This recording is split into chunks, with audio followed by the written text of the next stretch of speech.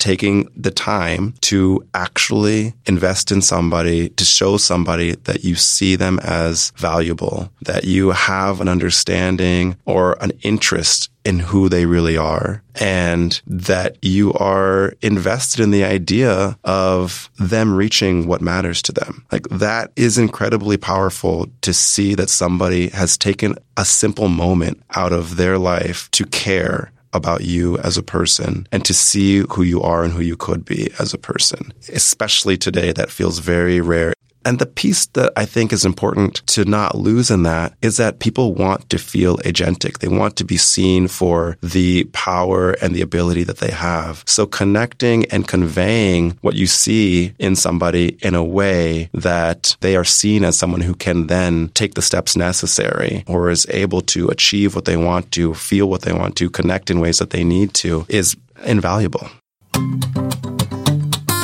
So imagine if you could truly step into the unique gifts and talents that are yours alone. Those abilities waiting patiently inside you, longing to serve and make a real difference in the world. And a lot of the seeds of our ability to do just that, they're planted early in life. I mean, as a teenager, what dreams filled your imagination? What desires tugged at your heart, urging you forward? Perhaps you tucked those visions away as you grew up, convinced they were impossible or impractical, or maybe something happened or someone showed up or some group of people showed up that in some way made a profound difference in your willingness to lead with those and then step into a life that becomes filled with abundance and success. So my guest today, Mesmin Destin, has been helping young people discover and develop this inner potential through his groundbreaking research. He originally grew up in Nebraska and across a wide variety of environments that sparked questions in him about how your surroundings shape your sense of possibility and your life path. As an associate professor at Northwestern University and a recipient of the APA's Distinguished Scientific Award for Early Career Contribution, Mesmin used experiments to really uncover the factors that can expand or constrain a developing person's sense of identity and what they're capable of in the world. And he calls this concept future identity, the mental models young people form of who they might become and what they might achieve, which then guides their motivation and behaviors even at a young age and effectively controls their outcomes. In our conversation, Mesmin reveals the pivotal moments, interactions, and environments that can help nurture or stifle a future identity filled with possibility. And as we reflect on our own past, what dreams still lie dormant within us, waiting to be unleashed in the world? And how might our sense of identity inform that? Just because we're later in life does not mean that we cannot make shifts in all of the things that can make a meaningful difference.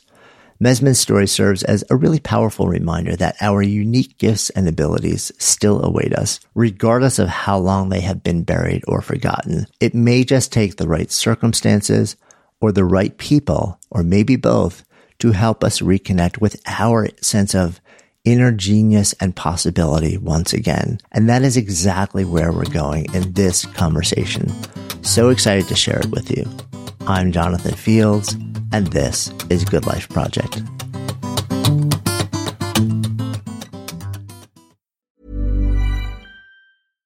This message comes from BOF sponsor eBay. You'll know real when you get it. It'll say eBay Authenticity Guarantee. And you'll feel it. Maybe it's a head-turning handbag, a watch that says it all, jewelry that makes you look like the gem, or sneakers and streetwear so fresh every step feels fly. eBay gets it. So look for the blue check mark next to that thing you love and be confident that every inch, stitch, sole, and logo is checked by experts. With eBay Authenticity Guarantee, you can trust that feeling of real is always in reach. Ensure your next purchase is the real deal. Visit ebay.com for terms.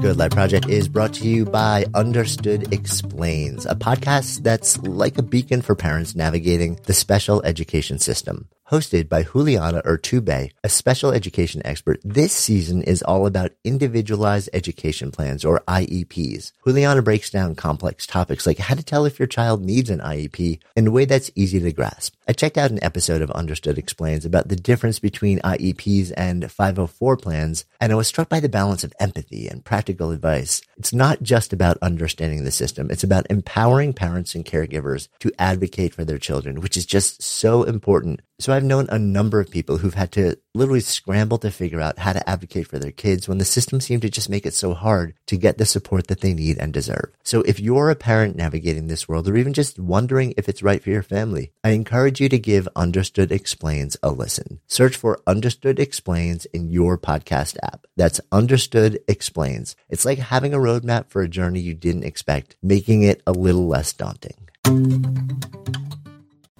Good Life Project is sponsored by LinkedIn Ads. So as a business-to-business marketer, your needs are unique. B2B buying cycles are long and your customers face incredibly complex decisions. So isn't it time you had a marketing platform built specifically for you? LinkedIn Ads empowers marketers with solutions tailored for B2B. Imagine having direct access to 1 billion professionals, including 180 million senior executives and 10 million C-level leaders. With LinkedIn's powerful targeting tools built for B2B, you can drive serious results.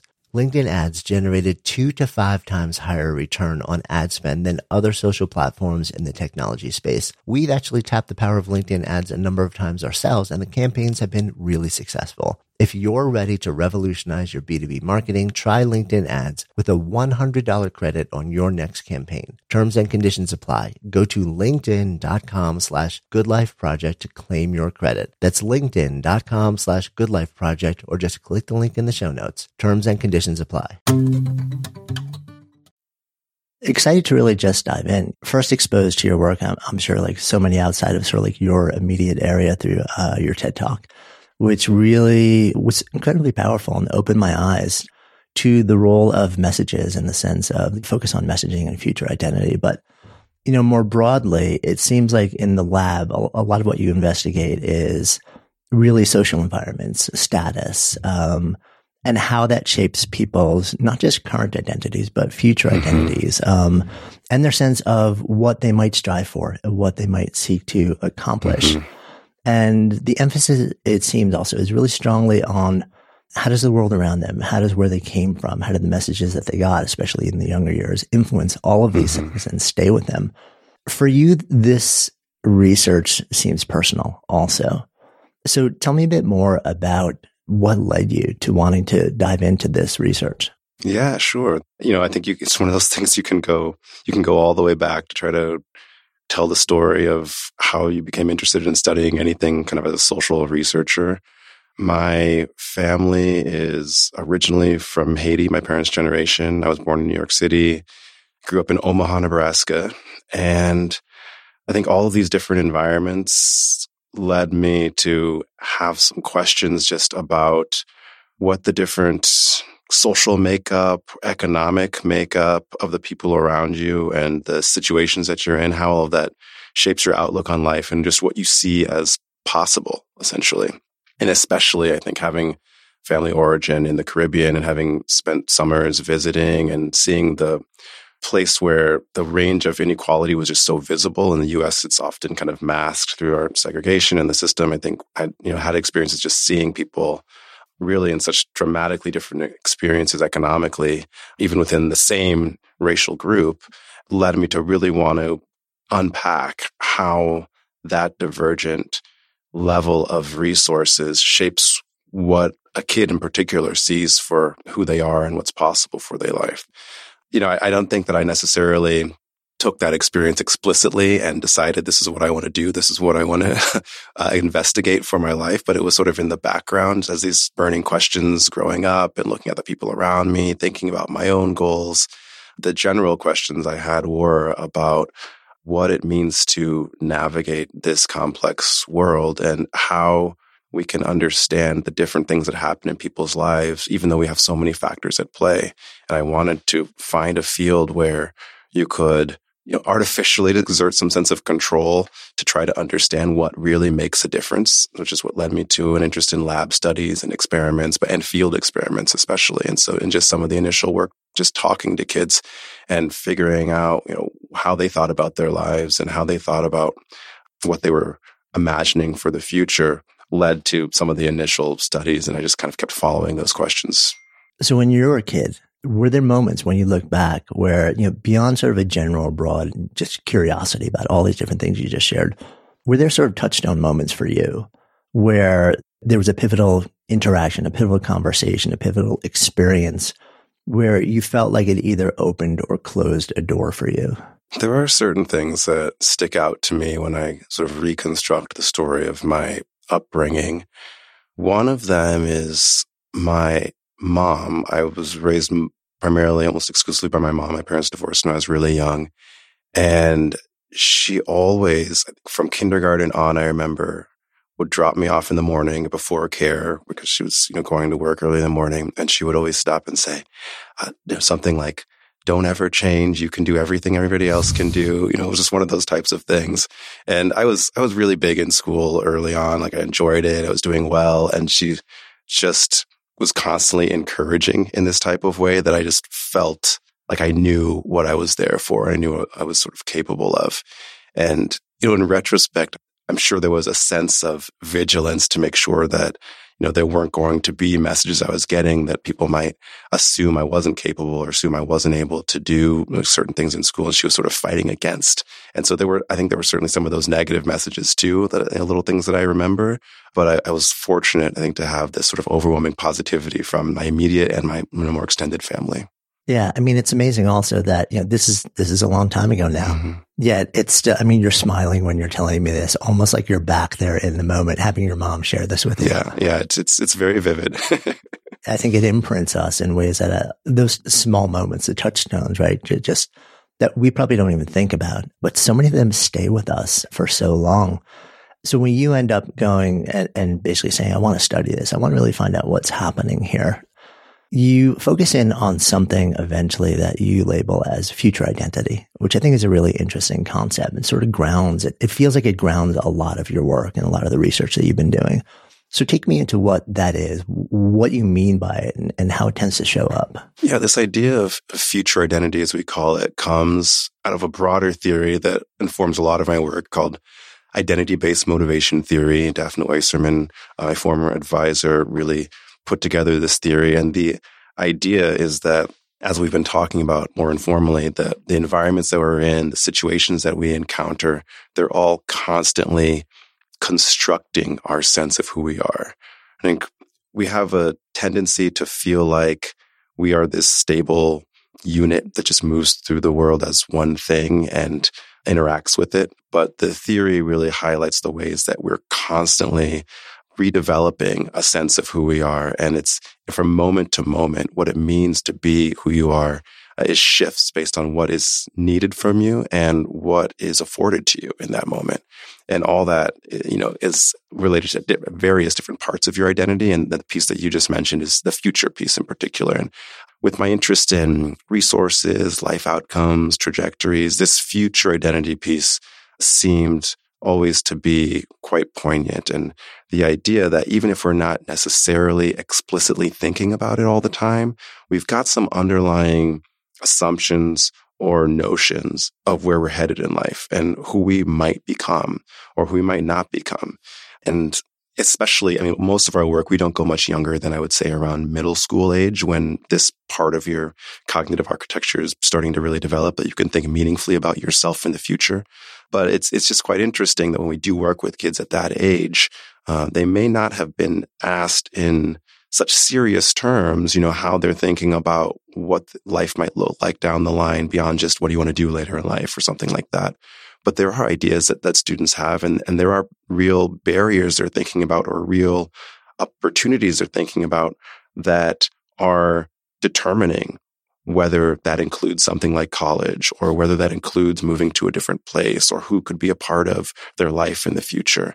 And whatever that looks like, at some level, we find is really guiding your everyday behaviors at the same time. If you're thinking about something that's linked to school or a particular pathway in education, every time you run into a difficult school task, that feels more meaningful. And there's a sense of a purpose connected to these everyday idiosyncratic challenges or opportunities that you encounter in like a school day. Yeah. I mean, what you're describing almost sounds like once you have a sense of what that future self might be, like how you might be in the world and what might be possible for you, or maybe in your mind, not possible for you. It's almost like your brain is running this subconscious script. You probably don't even realize it's running that influences every action that you take, every decision that you make, all the interactions that you might have in ways that align with what you believe may or may not be possible, maybe 10, 20, 30 years from now. But that script is actually influencing what you're doing, even as a young kid.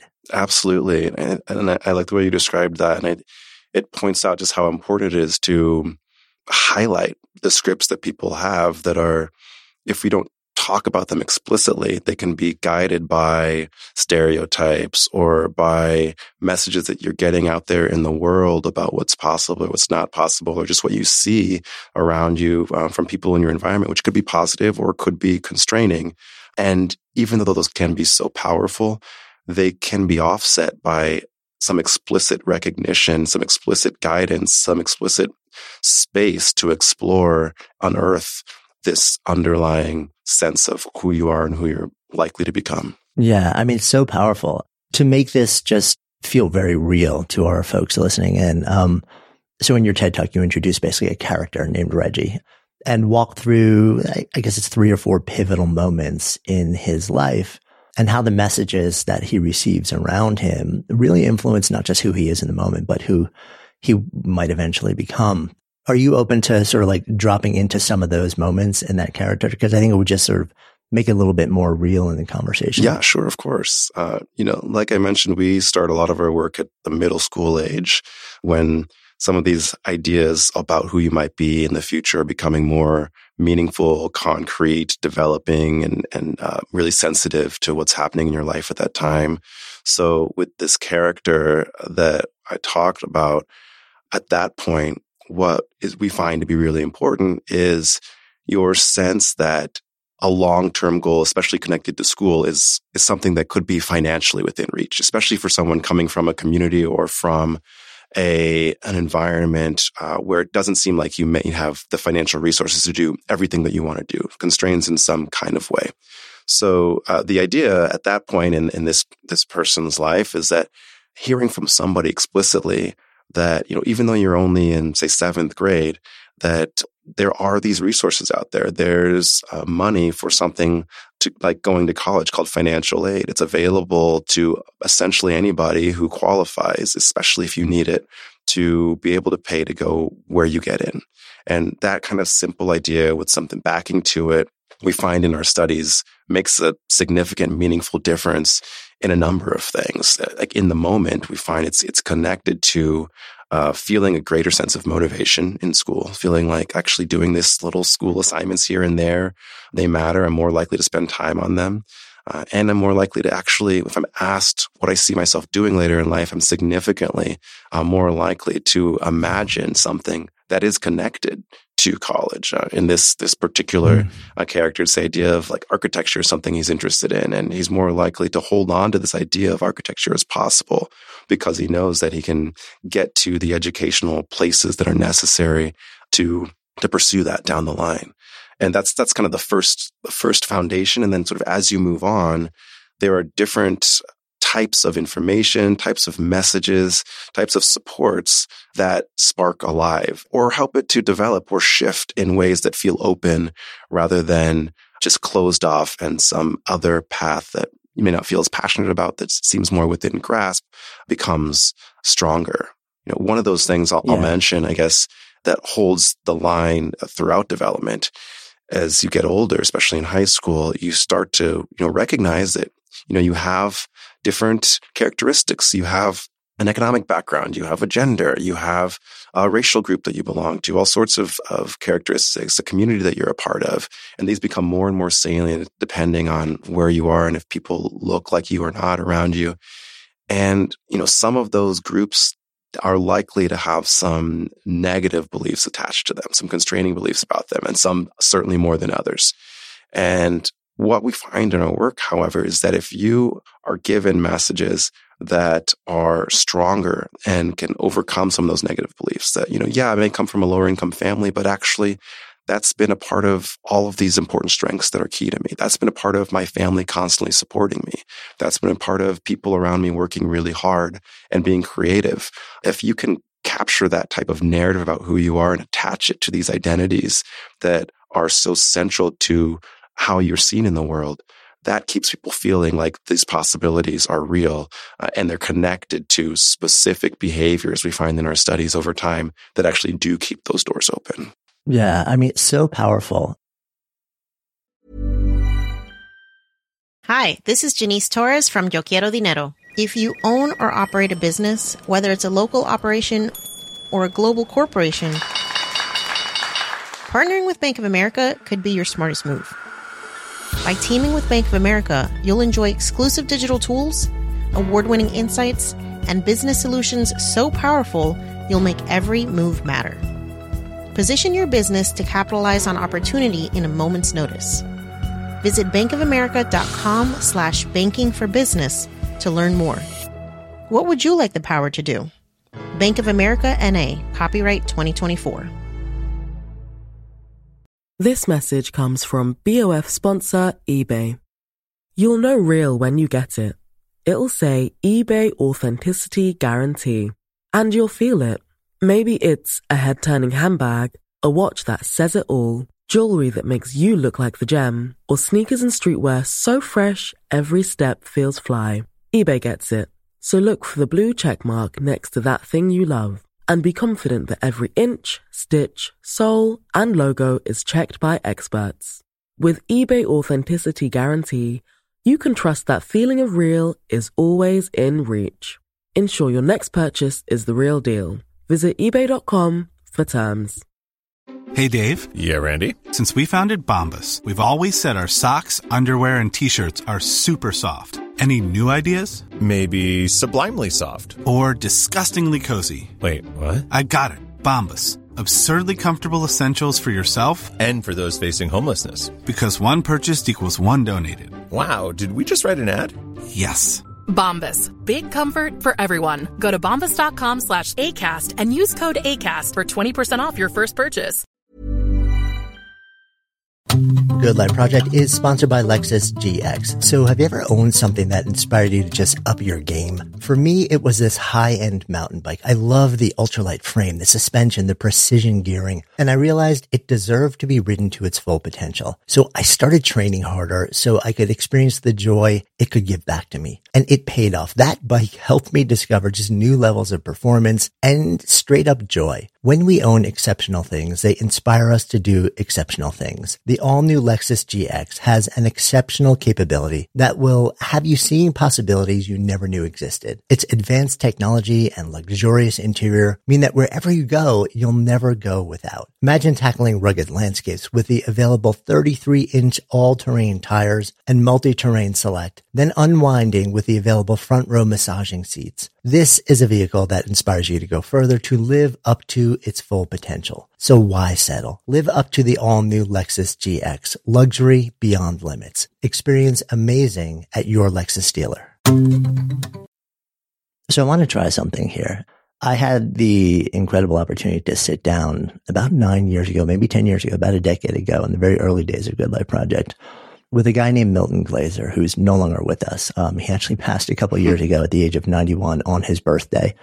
And Milton was likely the most iconic designer of the last few generations. He influenced so many people, so many things, so many brands. He was actually the guy who on the back of a napkin came up with the I Heart NY logo in the 70s to try and help people reimagine what was then an absolutely crumbling city.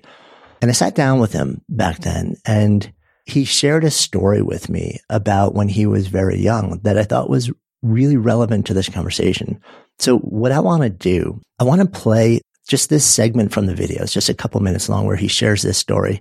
I have to tell you the story, which was very instrumental in that decision. And even though it's sort of part of my official range of stories, it was so profound that I have to tell it just in order to express how 20 seconds can change your life.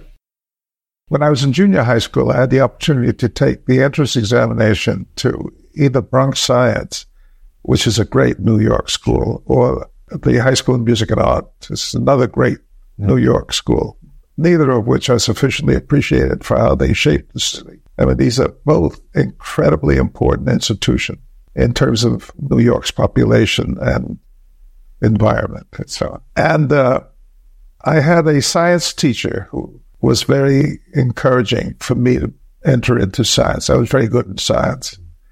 And he wanted me to go to Bronx Science. And I was evasive about that because I didn't want to tell him that it ain't going to happen. Yeah. But the day of the entrance exam, they occurred on the same day. I took the entrance examination to the High School of Music and Art. And the next day when I came back to school, he was in the hallway as I was walking down, and he said, I want to talk to you. I said, uh-oh, the jig is up. He's going to find out I took the wrong exam. And he said, come to my office, sit down. And as I was sitting there, he said, I hear you took the exam for music and art. And I said, oh, yes. And then he reached over and he reached into his desk and he pulled out a box of French Conte crayons, or the fancy, expensive box. And he gave it to me and he said, do good work. And I can't tell that story without crying. Because it was such a profound example of somebody who, an adult authority figure, sophisticated man, who was willing to put aside his own desire for something, I mean, his own direction for my life, and recognize me as a person who had made a decision. And he was, instead of just simply acknowledging it, he was encouraging it with this incredibly gracious and generous gift. And I never forgot that story. I was 14, 15 years old. But that kind of, the thing about it that always astonishes you in your life is that moment. It couldn't have taken more than 2 minutes. It was totally transformative about my view of life, my view of others, my view of education, my view of acknowledging the other. And it was a very important moment for me. I'd love your take on it because I think it's so relevant to this conversation right now. So talk to me about what you see happening here. Well, yeah, that's a great example in so many ways. I think on the surface, it immediately, to me, captures the influence that a person can have or a key moment can have on pursuing an opportunity.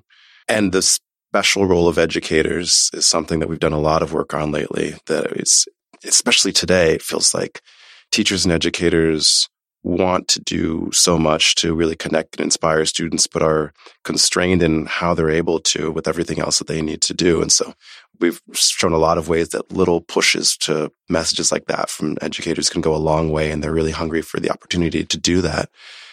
But the other piece that I was really glad to see pulled out was how important it is to have that kind of authentic, self-directed component. That's what a student feels recognized for, or a young person feels recognized for, rather than this imposed upon view of like, go to college, do this, whatever it is, become that. Maybe that's something that feels true for someone, and then that it really resonates. But it makes all the more difference when it actually feels like this is being encouraged because somebody sees that it is really linked to a core strength or core interest or passion that I have. And that's something that they just want to encourage and support. And the fact that somebody can see that, we see ourselves reflected in others and how they see us just sort of, it builds out.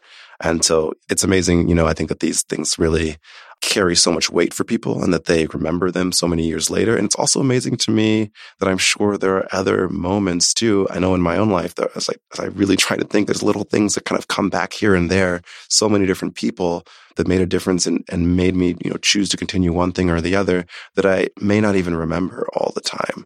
But, we're so sensitive to these types of forces.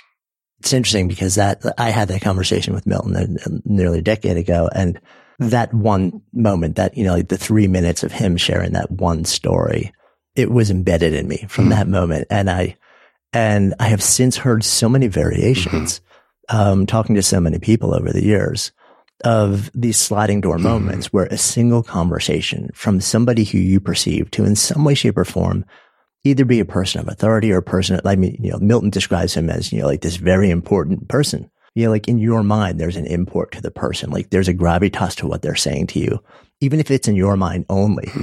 How powerfully that lands with so many people. And I often wonder, like, what if that one moment, what if that conversation didn't happen? Like, could that simple gap of a few minutes have literally changed the trajectory of somebody's life? Yeah, it definitely seems possible. It also, at the same time, I will say, I think that there are all sorts of more subtle, even imperceptible ways that environments can reinforce what that key moment did or what it made happen, that perpetuate or keep somebody on a track as they continue forward.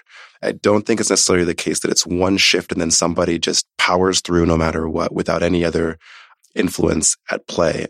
And I say that because I think it's important as we think about implications and policy and resources to make sure that we invest our efforts in shifting environments in more significant ways beyond just giving people that individual thing that we think is going to carry them through despite any unlimited number of unequal circumstances.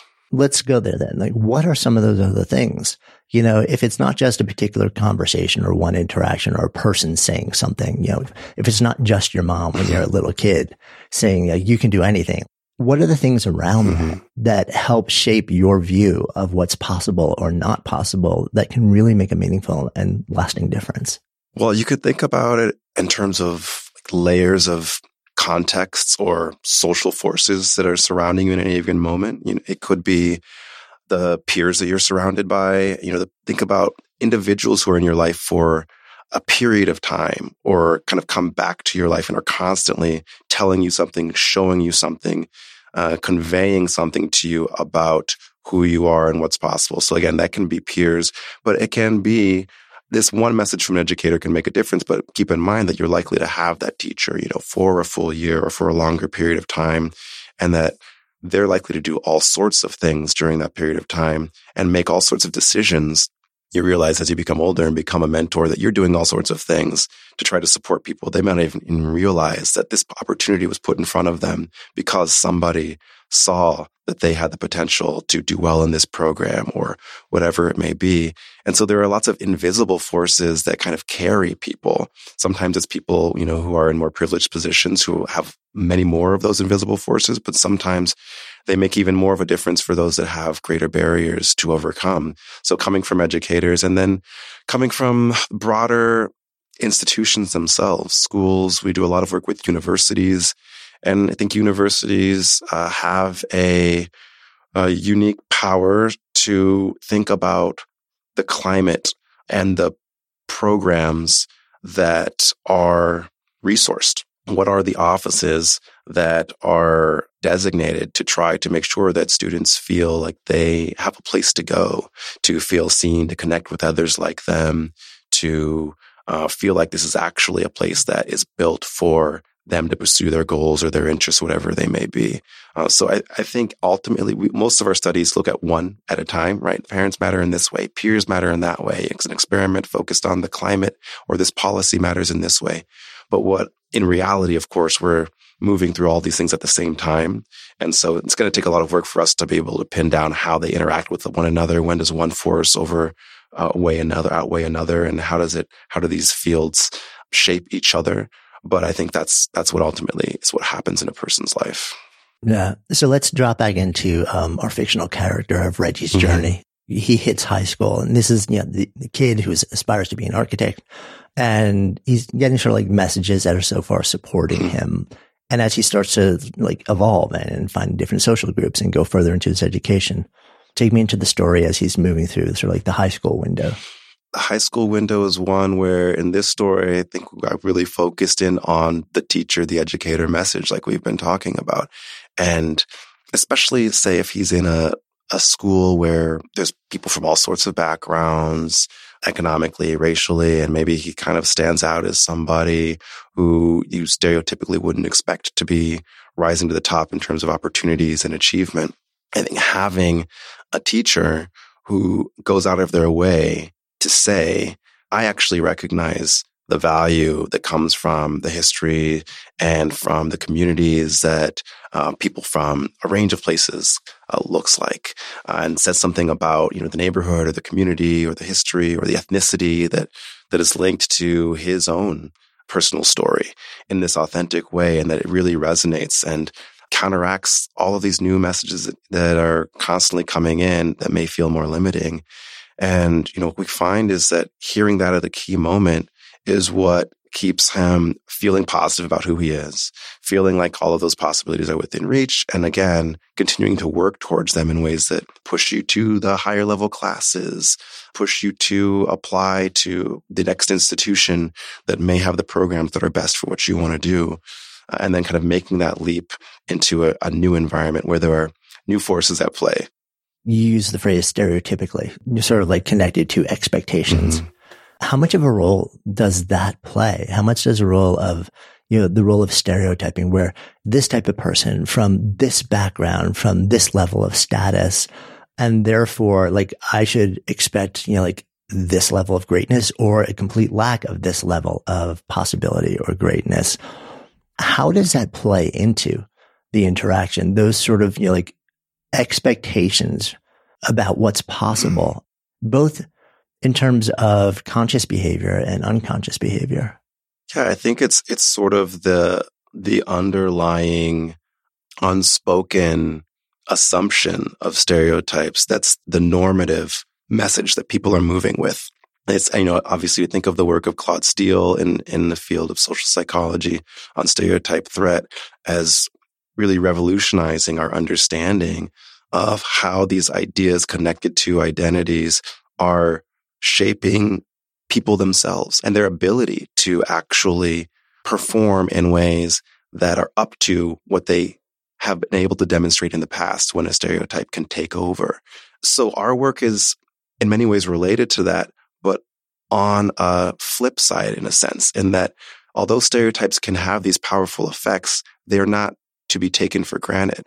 And once they are combated with a meaningful, authentic message that carries weight for somebody, they can lose their power.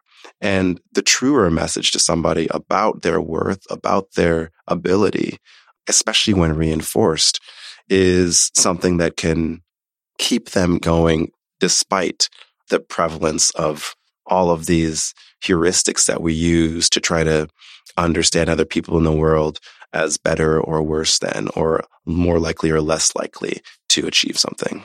Yeah. It also speaks to not just the role of a teacher here, but anybody who, like a young person in particular, I guess, would perceive as somebody worth listening to.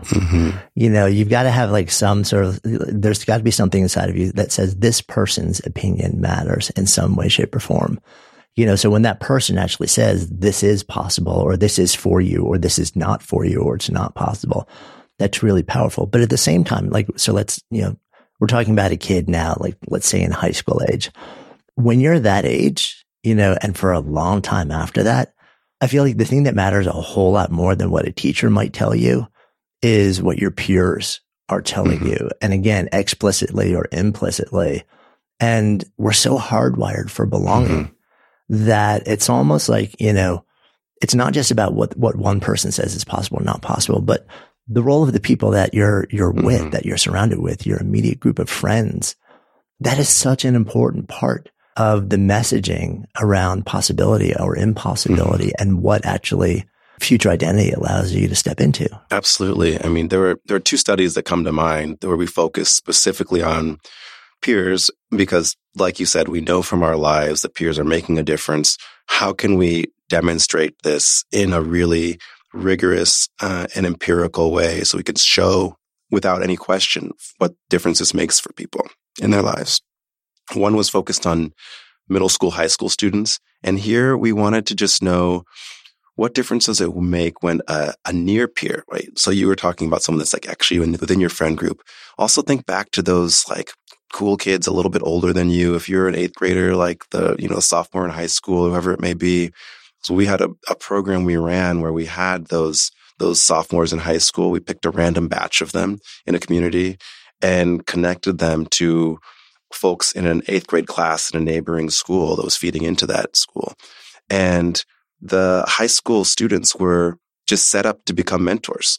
We trained half of them to do this, what we called identity-based mentoring, to do sort of discussions, activities where you ask people about who they are, talk about their path in life, talk about possibilities, get to know one another, and tell them about how what you've experienced is connected to what they might, in this way that develops relationships and opens possibilities, especially with the grounded knowledge they have about the people and the places where they are growing up. Compared to half of those high school students who were in this mentoring group, we just told them to, hang out and help with homework.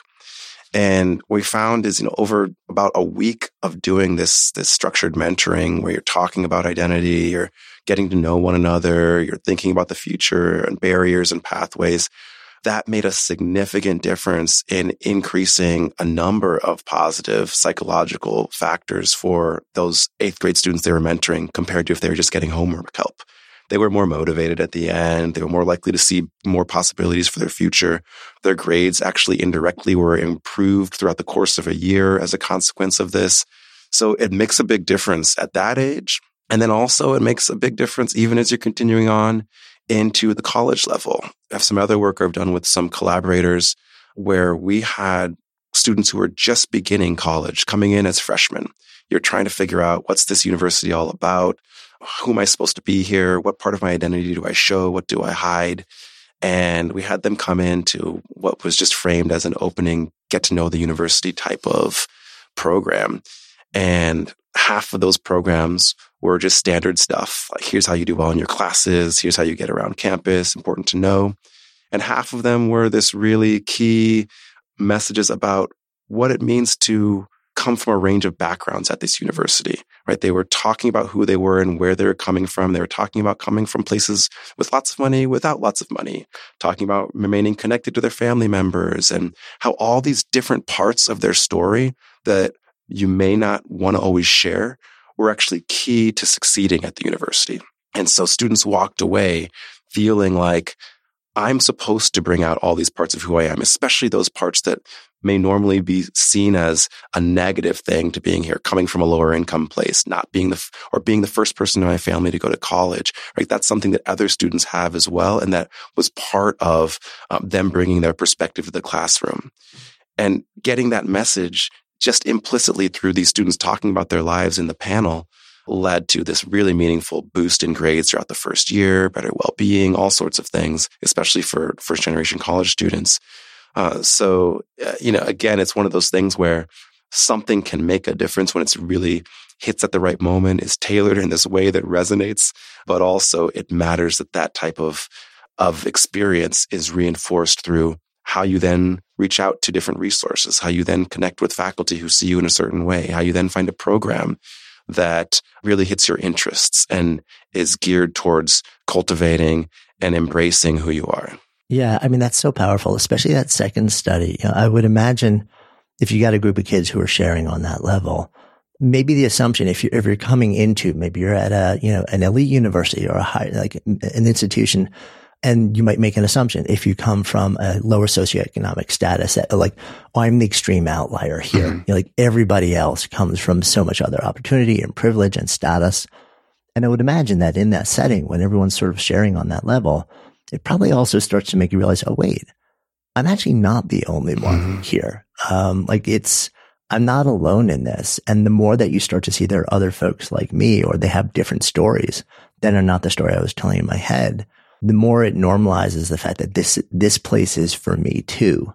How much of that do you think is responsible for sort of like the effects over time? Yeah, I think it's part of that. It's part of that, I'm not alone, right? There are really unique effects of what we call solo status when you feel like you're the only one of a certain group in a place that can be really challenging for most people.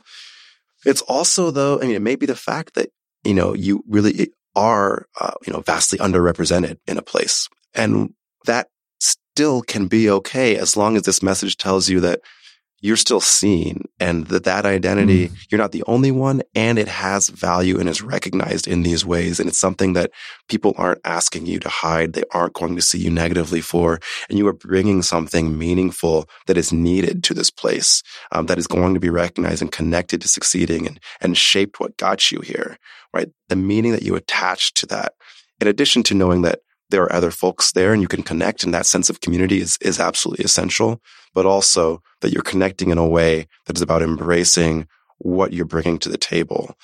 That's something that on a regular basis, so rarely reinforced. And the opposite message is so much what you're picking up from the commentary in society, that it can be a major shift for people. And when we run studies where we actually explicitly present them with that idea or that message that your identity may have all these positive connections to your story, and we ask them, what's key to our studies is you don't just tell them something. You tell them this idea, and then you ask them, does this feel true to you? How is it connected to your life? And how have you seen this based on your experiences?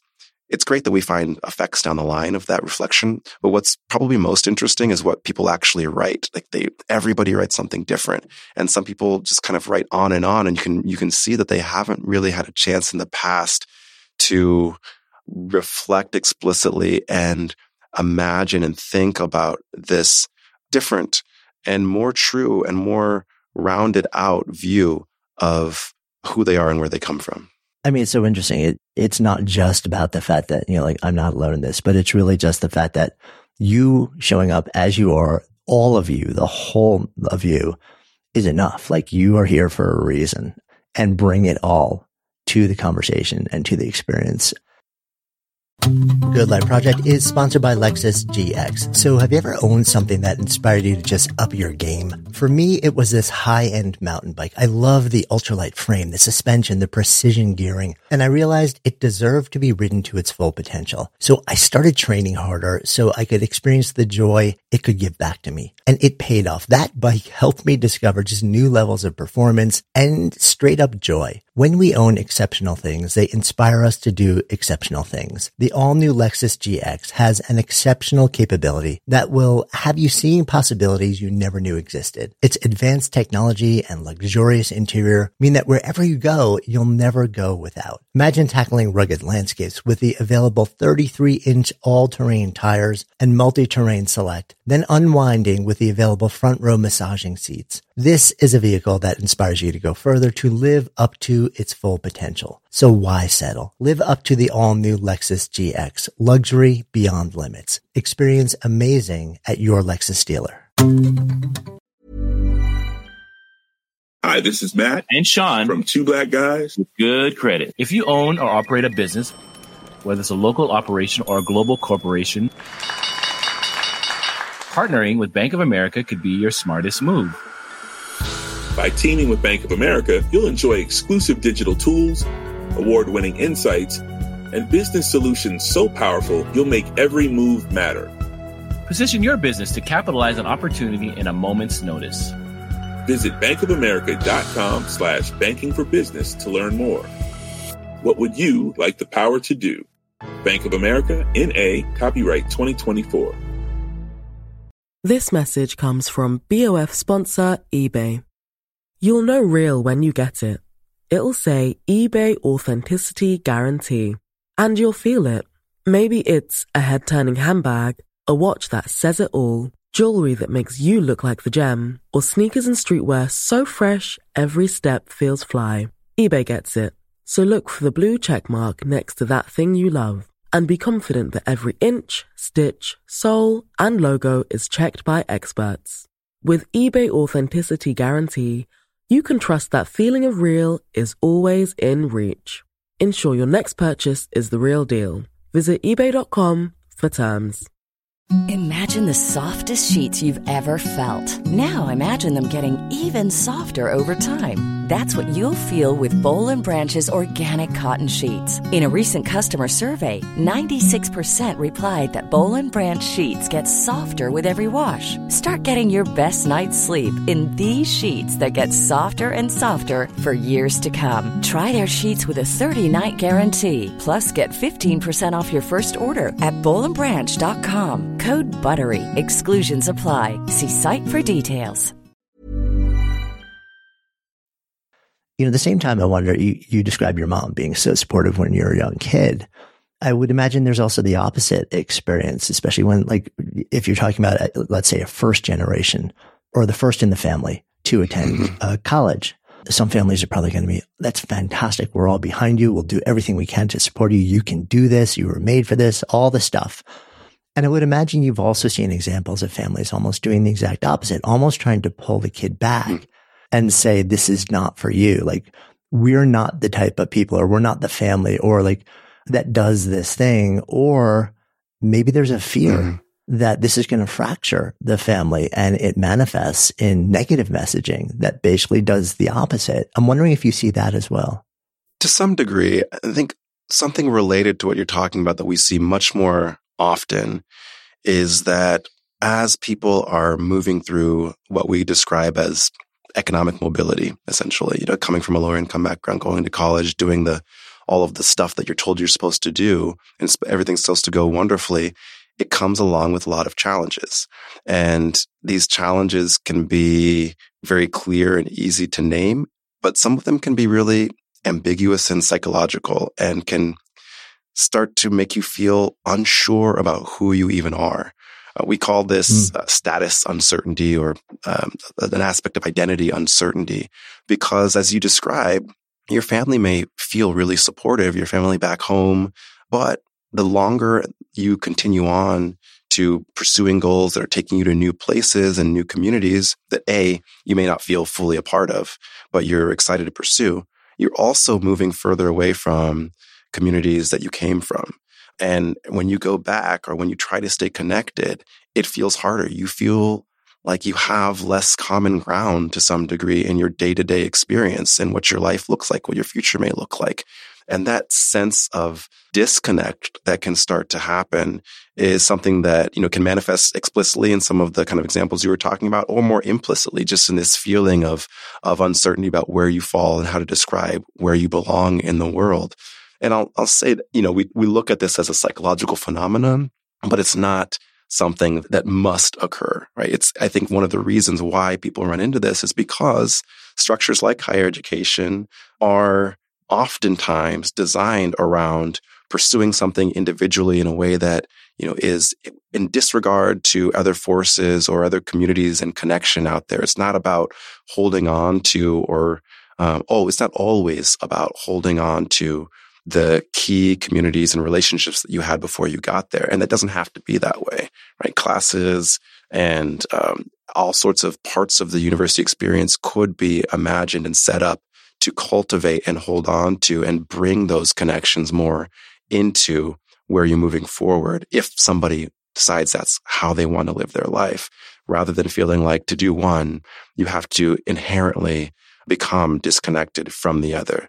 And of course, not everybody wants to stay connected, and there's good reasons why many people are, moving away from abusive or unproductive experiences. But that for many people, there's a lot of value that they're trying to hold on to from those relationships, not just for achievement's sake, but also for health and well-being's sake. Like as you're doing so much and striving in all these ways, it can really start to take a cost to your psychological well-being and your physical health to not have the important relationships and connections that are what sustain us through life, of somebody who knows the fullness of who you are. So tell me more about that side of it, the psychological and physical toll potentially to health. You move out into the world of work, let's say, like you're out of college, you're pursuing something. You've gotten all these positive messages. You're striving. You're working really hard to make a dent in the universe, however you describe that. and also overcoming things that are coming your way, barriers, obstacles, some internal, some external, some cultural and societal.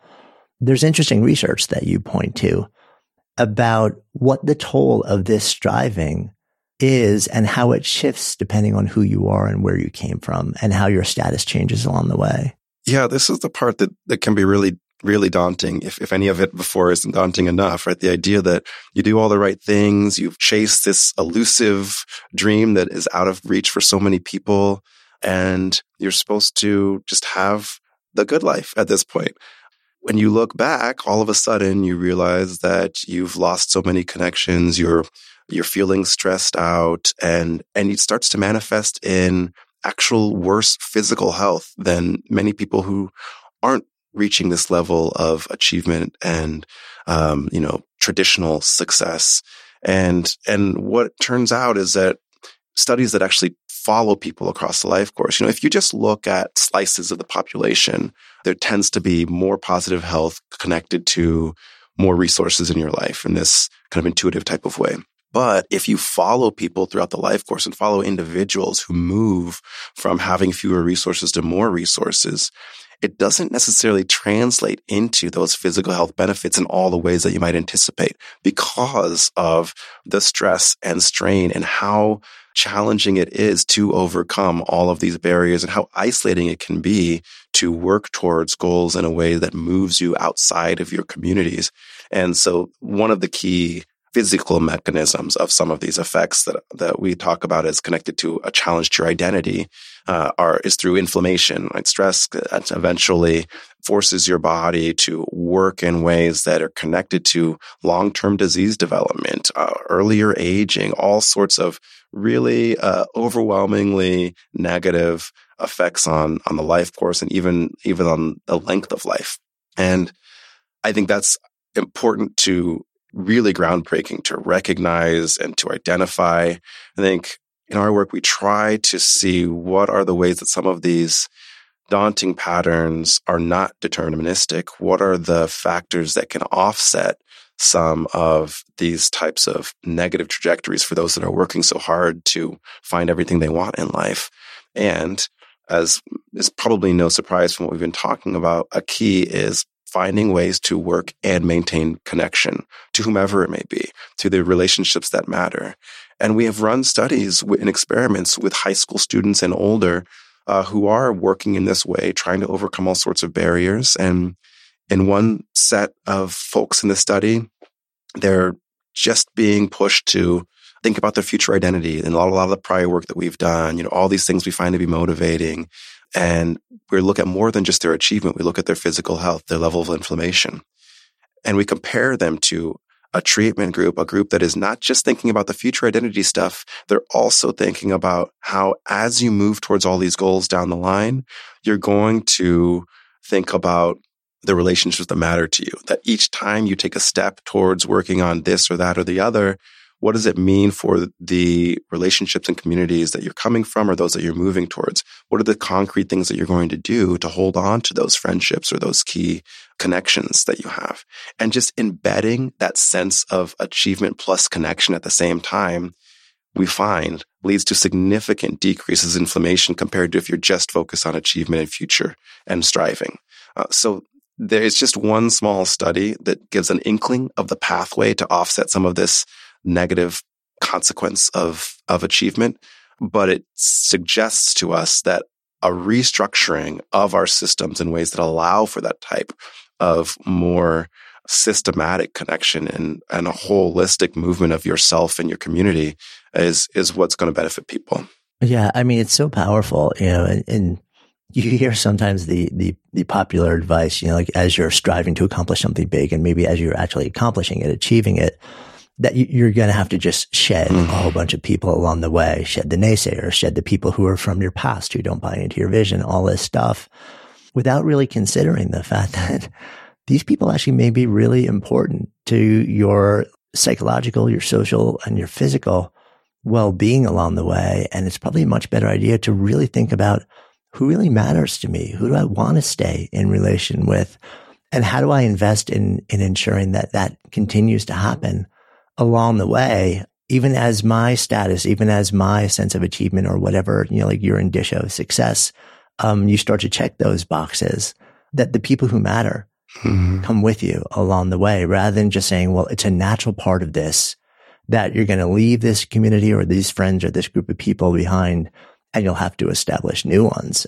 Because what you're saying is like, it isn't just about the social effects. It literally affects the level of inflammation in your body, which in turn affects everything from disease risk to illness to all sorts of other things.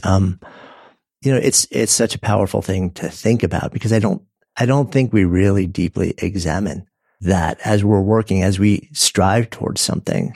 How do I really invest in bringing the people along or continuing, sustaining, investing in those relationships that I really care about? We just kind of put them in the background and hope that whatever needs to happen will happen in the right way. Yeah, as you say, it's not part of the script. It's such a deeply ingrained story about the individual striving and distinction that you need to make to demonstrate success and find happiness and achievement.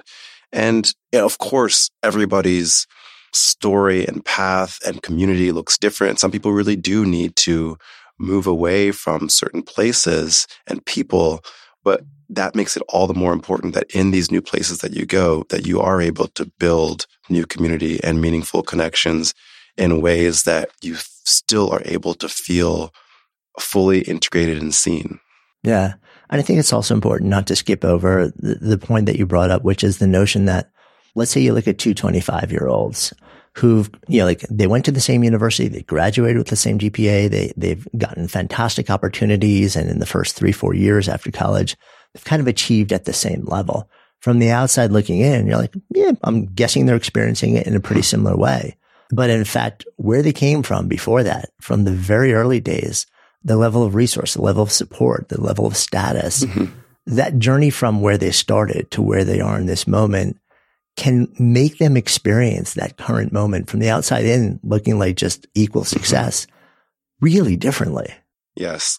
And it's one of the biggest questions on our mind now it's almost like the work kind of continues moving into later and later phases in life, and early adulthood, first jobs, and even beyond, forming families. What are the variety of landscapes that people encounter? What are the different ways that we construct our lives based on our origins?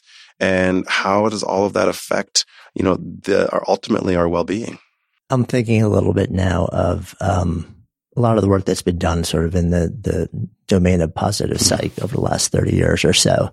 Marty Seligman, known as by many as the father of positive psychology, and developed this model for flourishing positive emotions, engagement, relationships, meaning, and accomplishment. PERMA is sort of like the shorthand for it, which has been expanded to, I think it's PERMA +4 now, which really invites an exploration of vitality, the actual like physical well-being into it. When you think of sort of like that notion of human flourishing, how do you feel like your work on self-identity, on the messages that we get, on this sense of future identity really plays into that sort of positive psych model of this is what it means to flourish? Yeah, it's absolutely connected. There are very much distinctions. I think a key distinction is that at least the future identity-based motivation work that we've been doing starts from a place of what are the factors that allow you to accomplish things that give you a sense of purpose and meaning. Sort of the positive effects for well-being are downstream consequences potentially, rather than the sort of initial goal of the resources or the objective of the work. So I think it's a kind of point of entrance sort of question, sort of how they're connected to each other. And it's why it's something that we're thinking about more and more now, right? This idea of how does achievement related to well-being, flourishing, this deeper notions of feeling positivity in various aspects of your life, because we didn't want to promote work that felt like it was only about a more superficial sense of positive affect, without a deeper sense of feelings of contentment with what you are able to do with your life and how you design it. So I think in combination, thinking about frameworks that give us a richer understanding of what flourishing and well-being look like, and frameworks connected to achievement, purpose, and accomplishment, identity, I think give a rich, fuller picture than one side simply on its own. Yeah. So if you think about, zooming the lens out a bit, how can we as individuals, how can we as institutions, how can we as parents, as educators support people in wanting to strive to step into and then really be motivated to do the work needed to achieve, accomplish whatever it is that's deeply meaningful to them, whatever it is that where they're looking out in the future and saying, this is what I want. This is how I want my life to be. When we look at kids or young adults coming up and we're in a position to say, how do I support this person? How do I support the person, even if they come from a profoundly different background from me? How do I actually honor that and help them honor it? What are some of the things that we might be thinking about doing as people who are in a role to potentially support not just the striving or the accomplishment of people younger in life, but also their well-being along the way? I think the first thing is to take a step back and to ask yourself, do an inventory, of what are the resources that you have access to. It's easy to lose track of the invisible ways that we all have power, status, and meaningful sources of influence that we can leverage for people. So identifying what those are, what you can bring to the table for somebody is important. And the one thing that everybody can bring to the table and can leverage is their own genuine attention and just taking the time to actually invest in somebody, to show somebody that you see them as valuable, that you have an understanding or an interest in who they really are, and that you are invested in the idea of them reaching what matters to them. That is incredibly powerful to see that somebody has taken a simple moment out of their life to care about you as a person and to see who you are and who you could be as a person. And especially from somebody who you may not have the closest relationship to, but you have some connection to or could have some connection to. So that feels like something that's accessible to all of us or can be. And then, of course, there are a range of other, resources, connections that we can bring to bear based on where we sit. And the piece that I think is important to not lose in that is that people aren't looking for somebody to just drag them along or throw them into a situation or do something for them. People want to feel agentic. They want to be seen for the power and the ability that they have. So connecting and conveying what you see in somebody in a way that makes them feel like they can then, or they are seen as someone who can then take the steps necessary or is able to achieve what they want to, feel what they want to, connect in ways that they need to, is invaluable. Yeah. You're not anointing anybody. There's no permission slip here. It's more like you're holding up a mirror and saying, this is what I see. I want you to know, especially if you don't see it yourself. This is what I see now, and this is what I see as possible. It's in you, not me. I'm basically just reflecting it back to you. Does that resonate? It absolutely resonates. And, I'm obviously a resource person too. And I think that each piece is necessary, right? You've got to have that investment, that psychological investment from somebody else to help reflect back your sense of value and agency. And we do need some stuff. We do need some resources here. And sometimes it's an incredibly, in the grand scheme of things, small amount of money, of access that can be enough to put somebody in the room or to allow somebody to see what they can then reach beyond what they didn't have if they didn't have that little push of the resource that's necessary to open that door. Yeah, so powerful. And I think so often we forget also, I shared that clip of the conversation that Milton shared earlier. That was his side of what the experience was. I often wonder, what did that science teacher feel as he was sliding like those pastels over to Milton, like what was going through his heart and mind in that moment. And then as the years passed, seeing what, Milton then went out in the world to do. And he made just this astonishing impact, like how that affects the person in, who just had that one conversation and took an interest and saw something real in him and acknowledged it, and that was largely it. Mm-hmm. And I wonder, wouldn't it be amazing for us as potential mentors to be able to actually feel that too, like the joy and the glow of just knowing that in some way, shape, or form, we've helped somebody step into a life that's better for them, or that just acknowledge something that is real in them that then unlocks the doors on their own. Absolutely. It's completely cyclical. And it's rarely someone's, motivation for connecting and helping to get their own benefits from it. But there are all sorts of psychological and other benefits for investing in this type of way, where you may or may not see the downstream effects that it has on somebody, but knowing that that's how you've spent your time and invested your effort, pays off, more than so many things that we spend our time doing. Feels like a good place for us to come full circle in our conversation as well. So in this container of Good Life Project, if I offer up the phrase to live a good life, what comes up? To live a good life, to me, is knowing who you are, what matters to you, and investing in relationships with people that celebrate that. Thank you. Thank you.